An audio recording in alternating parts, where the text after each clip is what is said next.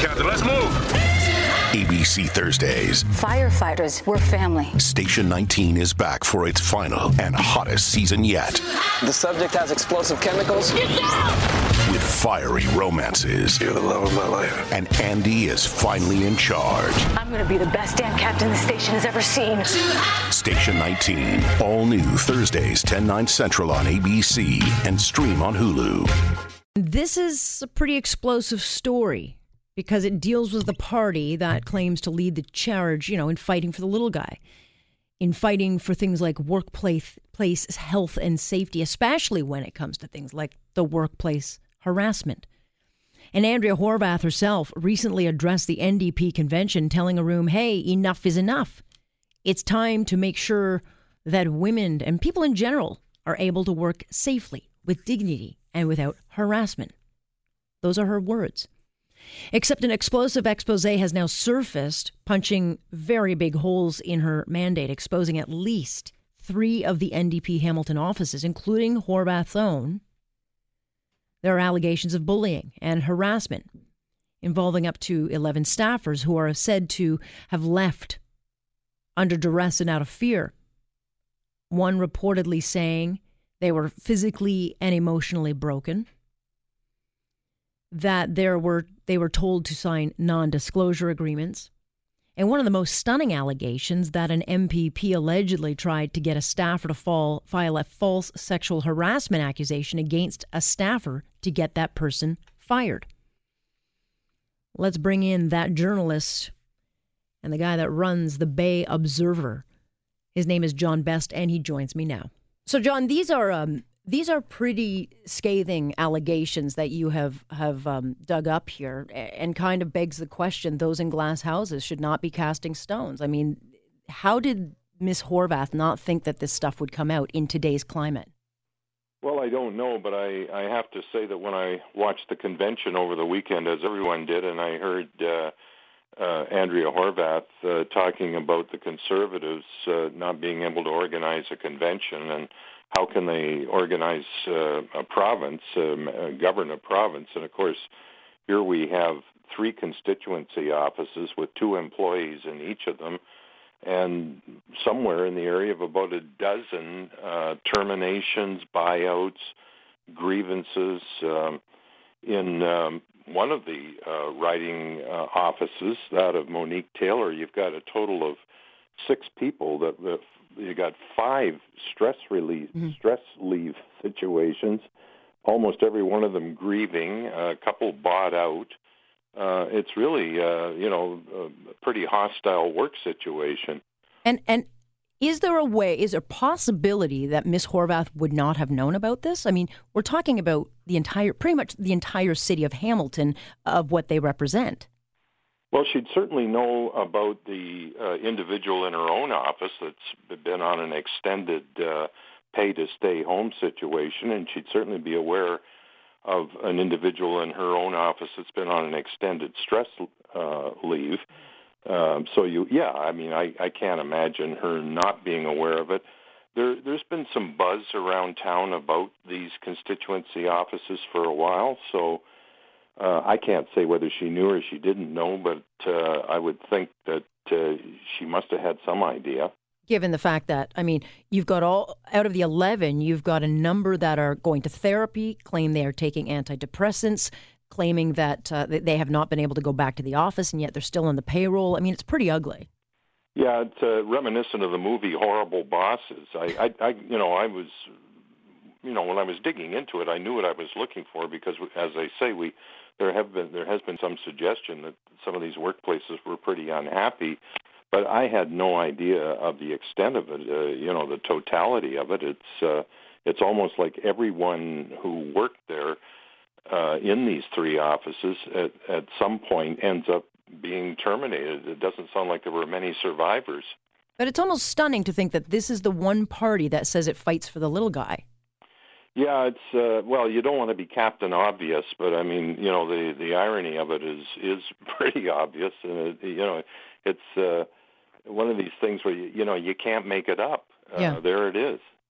One of the most troubling allegations is the story about and you'll have to clarify this for me, that an MPP tried to get a staffer to file a false sexual harassment accusation. Can you flesh that out? I can't completely flesh it out, but yes, that's exactly what happened. For some reason, this employee was apparently a little bit demonstrative, I guess, in her demeanor. It was an all-female office, and there was pressure put on one worker to submit a claim of sexual harassment against her. And the individual refused to do it, and that seemed to mark the beginning of the end of that employee's happy tenure there. But that borders on that. Well, that is criminal if, in fact, it is true. I mean, you cannot make up an allegation against someone like that. That is so. We've got a sitting MPP in the NDP party who may have crossed a line. Yeah, it's pretty serious, and I recognized it at the time, and that's why I got the information from multiple sources, because I knew that was, that could get, the rest of it is, nasty people, unpleasantness, and so on, but that particular situation I thought was serious enough that I needed to nail it down. And so where does the story go from here? I mean, I'm stunned that it has taken this long to come out. I mean, 11 people, that had to have happened over quite a long time. But where does the story go from here? What did Ms. Horvath say when asked for comment?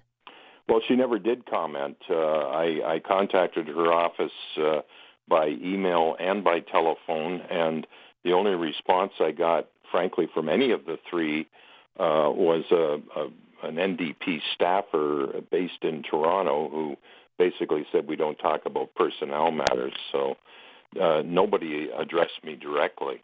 Right, but this goes deeper, given that one of the allegations could possibly involve an MPP. That then becomes public interest.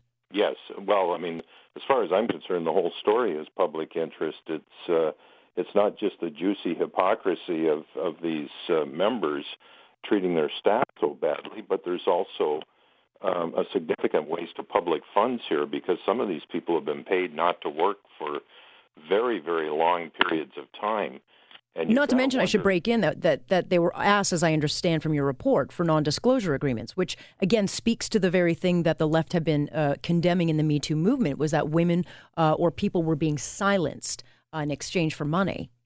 Yes, I think almost all of them were asked to sign some kind of a gag order. So, and some of them that I was not able to reach, I couldn't get information from them for that very reason.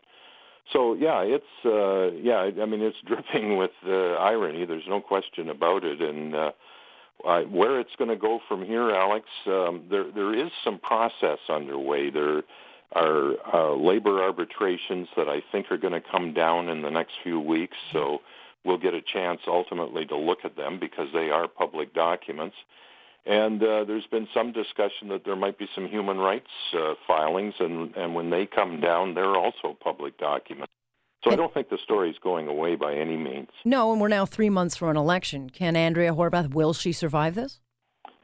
Oh, I wouldn't want to predict outcome, and if I was doing that, I'd be predicting, the impact that my little publication has on a community. So I'll be modest and say I have no idea. But she definitely should be answering questions on this, no question. Well, at some point, yeah, and I don't know whether we're going to be, I guess the House will sit a few more times before the writ is dropped, probably a few weeks. So whether it somehow surfaces in there, I'm not sure. It might happen in question period in response to a question. You never know. Stay tuned. We'll wait for your second report. Thank you. You're welcome, Alex. And that is John Bess, publisher of the Bay Observer, which you can catch every month, and also the author of that piece. So we will have him on again. It's a terrific piece of investigative journalism that did not come easily. It did not come quickly. So it took a little while to produce, and now we'll wait for the next step, because certainly Ms. Horvath should have an opportunity to respond and give maybe some clarification. 11 cases. So clarification to 11 alleged cases. Interesting times we live in. But again, stay tuned.